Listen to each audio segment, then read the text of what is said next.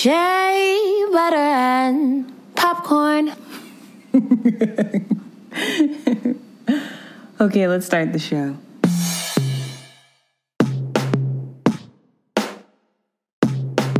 Season 4の準備をしなさい. Preparati per la stagione 4. Prepárate para la temporada 4. Sit back, relax, and listen. Fridays gonna have you glistening. Get ready for a real good vibe. Shea butter and popcorn. Now live. Welcome to Shea Butter and Popcorn. With Taj and Chels, Season 4, Episode 11. Shea Butter and Popcorn is the podcast where your neighborly film fanatics review our favorite films and shows. My name is Chelsea, aka Chels, singer, actor, blogger, podcaster, and all-around movie lover. My name is Tajana, also known as Taj, actor, filmmaker, lover of Black stories, Black narratives, Black everything. Welcome back to the show. Welcome back to the show. Welcome back to the show. Okay, sorry. Welcome, Chelsea's the singer, not me. No, so cute. I was doing spirit fingers, you guys. I know, you guys should watch. Just visualize my spirit finger. Bring it on. Spirit fingers. This is not spirit fingers. This is spirit fingers. Yeah. Have to like outwardly. Anyways, Outwardly, right? you can't see us. You guys, we finally made it to slasher movies. We did it, Joe. Yes. We did it. Yes. Talk about slasher movies on the podcast. Yes, Joe. We are here, ready for the horror. The horror. Ready. Yes. This week is about the gory side of cinema. Horror movies can be massively underwhelming and a letdown when they're not done correctly. We hate it. Don't you hate it? I hate that. So dumb. But all of my picks this week do not have uneven scares, which is really cool. And you're able to have a deeper underlying narrative in each story that the audience can clearly see. So this will be very exciting. First up is Unfriended, 2014, directed by Leo Gabridadze. This is available on Netflix. 62% on Rotten Tomatoes, 77% of Google users enjoyed it, with a $64.1 million box office sweep against a relatively low budget of only $1 million. So this film, it explores the horrors of bullying. The long-term effects of bullying can leave you with an inferiority complex and doubting people's intentions. So one night, while teenagers Blair, Mitch, Jess, Adam, Ken, and Val take part in an online group chat session, they're suddenly joined by a user only known as Billy227. Thinking it's just a technical glitch, the friends carry on their conversation until Blair begins receiving messages from someone claiming to be Laura Barnes. Laura Barnes is a classmate who killed herself exactly 1 year prior. So as Blair tries to expose Billy's identity, her friends are forced to confront their darkest secrets and lies. So this movie, it was really, you think it's going to be cliche, you know what's going to happen, but you really don't. Sometimes it does have certain cheap thrills, an array of those, but I do like the way that they tackled this really heavy subject and dark subject matter. Of course, it's dramatized. It's a horror film, this girl like coming back and antagonizing the people that bullied her. But it's really sad that, she felt that there was no way out. And the fact that Laura Barnes did commit suicide because of bullying. So it's a good film. Check that out. Next up is Evil Eye 2020, directed by Rajiv Dasani and Ilan Dasani, available on Amazon Prime.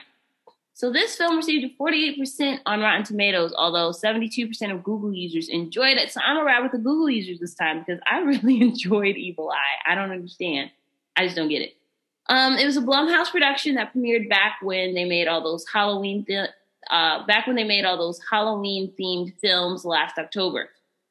So the synopsis is a seemingly perfect romance turns into a nightmare when a woman, Usha, played by Sarita Chaudhary, becomes convinced that her daughter, Pallavi, played by Sunita Mani, has a new boyfriend, Sandeep, played by Omar Maskait, who has a dark connection to her own past. The mother, she's abused in a gruesome way, and the horrors of an abusive relationship is like glaringly clear, and it's very visceral for this woman. And you start to question, is she being overprotective, or is she being, just concerned mother as she should be, because she's on to something creepier and with a darker intent, So this has a lot of good thrills, and it's surprisingly just as gory as Unfriended. So, very interesting. Last up this week is Antebellum 2020, directed by Gerard Bush and Christopher Renz, available on Hulu. Oh, man, I just saw this one. This is so good. It received 28 on Rotten Tomatoes. Wow. Okay, Rotten Tomatoes. Okay. Jeez. 73% of Google users enjoyed this film. Although it made ratio. Seriously though, the ratio doesn't make any sense, because to me, I'm actually genuinely confused. Doesn't make sense. I hate it. But it made $6.9 million at the box office. So I don't think that's too shabby for a home premiere. So very good, because in the times of the pandemic, gotta do what you gotta do. The synopsis is: successful author Veronica Henley is finishing a book tour before she returns home to her husband and daughter. But a shocking turn of events is about to upend Veronica's existence, plunging her into a horrifying reality that forces her to confront her past, present, and future before it's too late. Veronica Henley, played by the singer, songwriter, actor extraordinaire, Janelle Monáe. Love her. She shines in this film. So good. Oh my gosh. Just seeing like her trajectory, and not just, of course, being an amazing singer-songwriter, stream Dirty Computer, but like films like Moonlight and Hidden Figures and Harriet to this. Just amazing work. And side note, it's all about the craft and about doing great work, because she's someone who has never won a Grammy. She's amazing. So just, you know what I mean? It's just like, what do you value? Quality over quantity, for real. Gabourey Sidibe is in this, from Precious and Empire. Jenna Malone from The Hunger Games and movies like Stepmom, and Marquez Richardson, who plays her husband.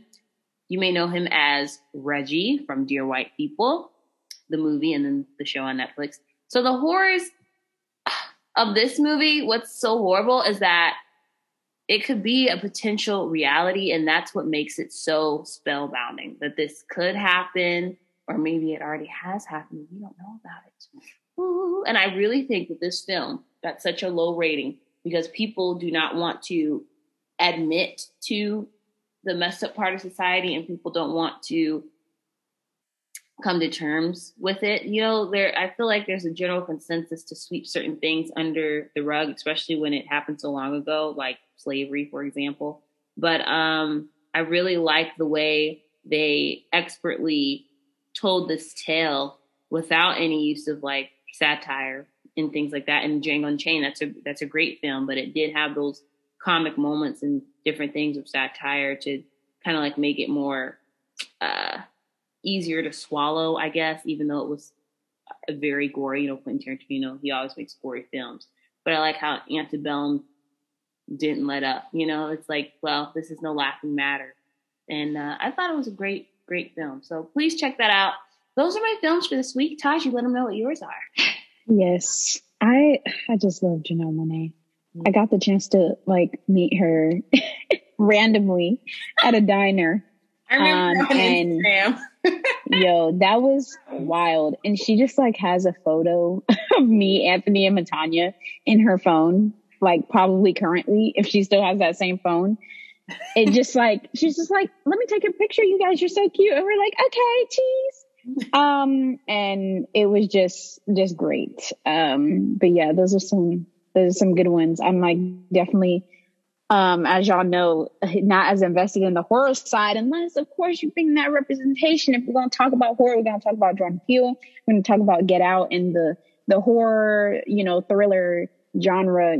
Sometimes, there's lots of genre bending when it comes to each genre, but I'll start off with Monster House, a cute, fun, animated horror fantasy that I believe we all loved Monster House growing up.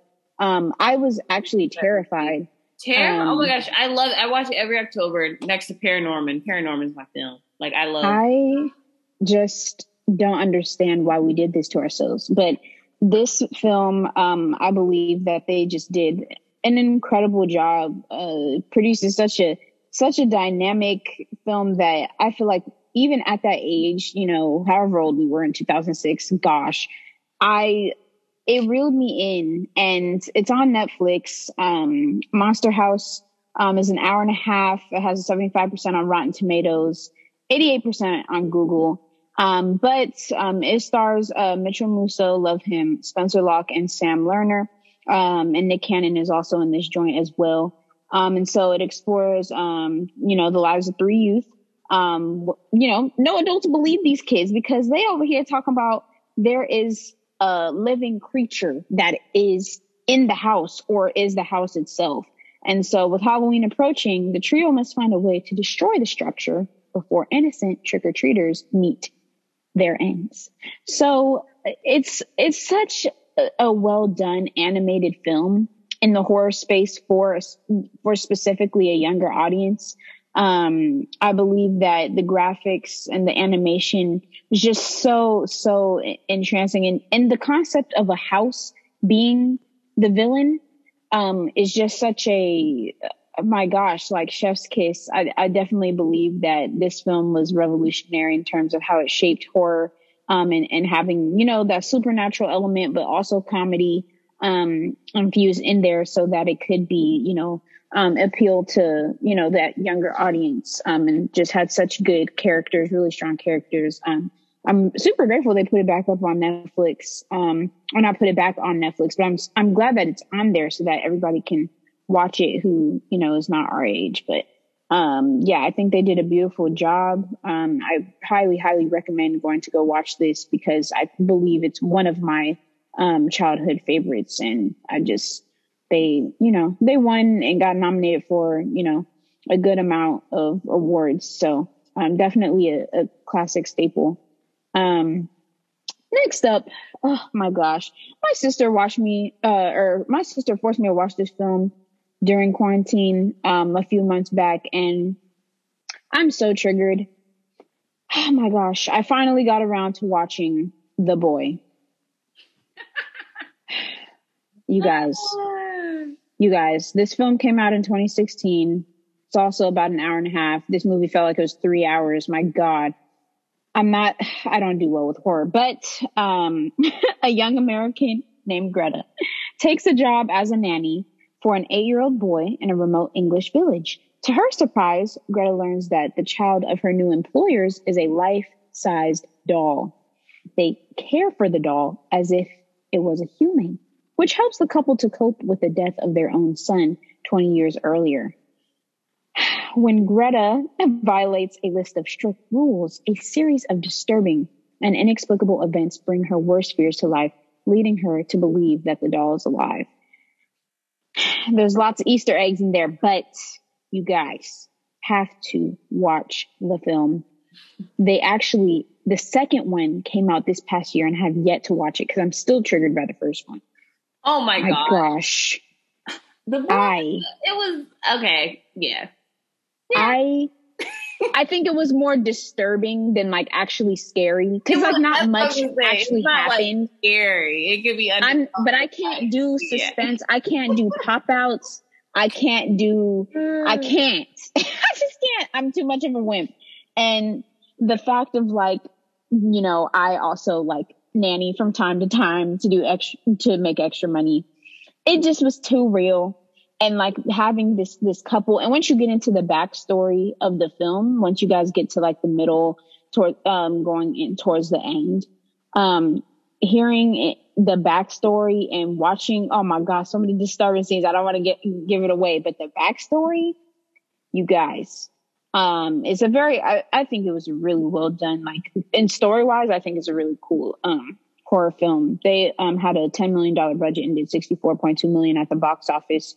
It got a 29% on Rotten Tomatoes. I can see why people wouldn't enjoy it. I guess if you're looking more for it's a horror thriller. So I guess if you're looking for more of a horror, then maybe more, I feel like it didn't get really scary until the end of the film. because there was I feel like they spent a lot of time with exposition and contextual things. Mhm. But I do think that it was still scary for me personally because I'm a wimp. But I definitely think that they crafted a really, really well done story in terms of just making sure that, everything connects and bringing us from point A to point B. The boy Brahms, the boy 2, I see is actually on Hulu. So I will be watching that. And I am so concerned, but this is definitely going to be very, very interesting. Is it the same director? It's actually not the same director. Oh, it is. Same director. And it says The Boy 2 had a $2 million budget, a $10 million budget, excuse me. Wow. Same budget. 28.3 million. I like Dang. He said hour and a half again, both movies, keeping it consistent. Why not? I do like but how like the picks can be like more so the unsettling sense of horrors and like not being sure versus like yeah, it's not always gore and blood and like popping up and fighting and sometimes it's just the absence of things that when so many questions pop up and when things are so uncertain and unknown, that in itself is scary. And I think that and sometimes they explored that well. Like, a Freddy versus Jason movie or, right. Halloween or Nightmare on Elm Street. Don't get me wrong, those are classics. I watch them every Halloween. But still. We love them. Yes, who doesn't want to see young Johnny Depp with them jean shorts on, the little cut-off jersey he wears? Oh my gosh. Please. Yes. Please.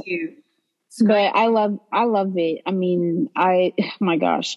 I definitely think that, they did a really good job in terms of the story and things of that sort. I think it takes a lot to, bring to, even if that's not your, particular genre of, I know that there's more to the conversation in terms of, sticking to a genre as an artist and things of that sort. But I think that it's really awesome what they did. And my gosh, I can't do it. I mean, even like the people who cross over, and I don't want to say crossover, like even Steven Spielberg, he, was one of the producers on Monster House. And, I'm a big fan of Blumhouse, and that has that specific market for horror. Even if that's not like all you do, I think it takes an incredible amount of like precision in order to scare someone and get into people's minds. I think they did a really good job with this one. I really enjoyed the I'm going to watch the second one at Universal Studios too. That was cool. Right. Even though that's great. One guy's body and stuff and no. Yes. Absolutely not. Oh my God. I was terrified, but then I loved it at the end because when I went for the first time, Universal Studios, my sister got tickets and we went with her friend and stuff who was coming to visit us from Texas. And we did not know that, well, I didn't know, they knew. Because we were like, we're going at night. I'm like, why are we going at night? We have all day. We went at night, whatever. We were at the beach and we went at night. And at night, it was like, with the sirens at 6. No. Those Halloween Horror Nights. I had no idea. Oh my God, the hay rides. I was terrified. No.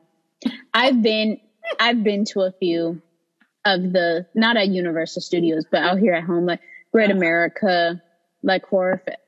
My sister loves... I don't know what's wrong with my little sister, but she puts me onto a lot of these scary movies, and she loves the horror. Maybe it's because her birthday's in October. She's like a few days before Halloween, But so much fun, like Texas Chainsaw with Trey Songz, and that bad. So it's fun to watch. My sister is obsessed with Trey Songz and literally only watched. She watched the movie for him. I mean, like that's part of the marketing, right? But I can't do it. But no, I've been to some of those Halloween themed amusement park nights, and it's definitely messed me up. I'm definitely the person who's clenching your arm because I just can't. And yeah, I have to do better, but no. But yeah, this last one she showed me is also a very much, they might as well have called it a psychological thriller. Because this one really got into my brain in terms of the horrific nature of it. I guess it does fall more on the thriller side, but Scary Stories to Tell in the Dark. is definitely a very, very, it kind of reminds me of like an anthology. But it's not exactly, it's not that, but I love how they blended everything together. It has a 77% on Rotten Tomatoes, so a little bit better than The Boy. And 83% of Google users liked it. It's on Hulu, and it's an hour and 47. The shadow of the Bellows family has loomed large in the small town of Mill Valley for generations. It's in a mansion that young Sarah Bellows turns her tortured life and horrible secrets into a series of scary stories. These terrifying tales soon have a way of becoming all too real for a group of unsuspecting teens who stumble upon Sarah's spooky home. This one, if we gonna talk about, you know, the story, I definitely loved the plot and the backstory and how things connected, and how to make a film that is exploring scary things, but like multiple different plots within itself, because you're telling scary stories and watching different things roll out. And I don't want to give away the film, but it definitely was a journey. They took us on a journey in terms of the like watching the horror from one thing and the suspense there, and then took us into a whole nother, you know, horrific story, and then in the background connected a whole like backstory and plot surrounding all of that. I think it was a lot thrown at you, and I think they did a beautiful job in terms of like a dynamic story. And you know, I mean, literally me saying dynamic every time I describe a film, but I do believe that they did a good job with that. And I think they're going to come out with a 2, because the end is kind of a cliffhanger. No happy endings. This is horror movies. No, I need them to not end the movie how they did. I need the second one so that I don't want to give it away, but that's really sad. Not to pass shame, really but seriously, shame on everyone at the end of 2019. It was like, 2020 gonna be a movie. Yeah, a horror movie. Like, what the heck? It's gonna be a movie. It's gonna be great. Yeah, usually when people say that, it's in a positive connotation, but we're definitely not in that right now. So if Our Lives was any movie, it's definitely scary stories to tell in the dark, because it's just thing after thing after thing. And 2020 saga. It's like, because some of this mess has rolled over into 2021. I'm just like, yeah, time knows no bounds. It keeps going until it doesn't. So we're here. I'm very, very, I'm very much a, you know, hands covering the eyes type of person when it comes to these films. And man, I might as well do that with life, because what the heck is going on? But I do believe that you guys should watch this. I definitely enjoyed it, definitely from a story standpoint. So this one's also on Hulu. And yeah, those are my picks. Awesome. Thank you all so much for listening. Please tune in next week. We're going to be talking about good versus evil. And those are so great. It's going to be really interesting. Our special called Blueberries and Broccoli. Oh, yeah. Yes. Y'all, we got the fruits, the vegetables, the happy. So different, but they both healthy for you. I don't know. Let's explore that. You can't have one without the other. That's in life. You have to have the bad to appreciate the good, and vice versa. Yin and yang. Come on now. You got to. Yin and yang. You got to. Where's the broccoli? You got to. Not the funk. My gosh, she's about to turn into James Brown. Right? Oh my goodness. Feel free to follow us on social media to stay updated on this podcast. Follow us on Twitter at Shea Butter Pop, on Instagram at Shea Butter Popcorn, or follow us individually. Follow me at Chelsea J Music on Twitter or Instagram. And follow me at Tajiana Okechukwu on Instagram and at Tajiana Tweets on Twitter. Yes, all one word. Yes, all together. Type it in. Message us. Let us know what you thought. What do you want to hear next? We listen to our listeners. We listen to our listeners. Tell us what you want, what you really, really want. We are. Come on, help us help you. Yes. Okay. Well, sir, we are. Come on, short order podcast. If you want, we'll serve it We're up. here for you. Come on, we serve you. We're your waiters. Yes. Okay, I'll stop. But yes. See you all next week. Bye. See you guys.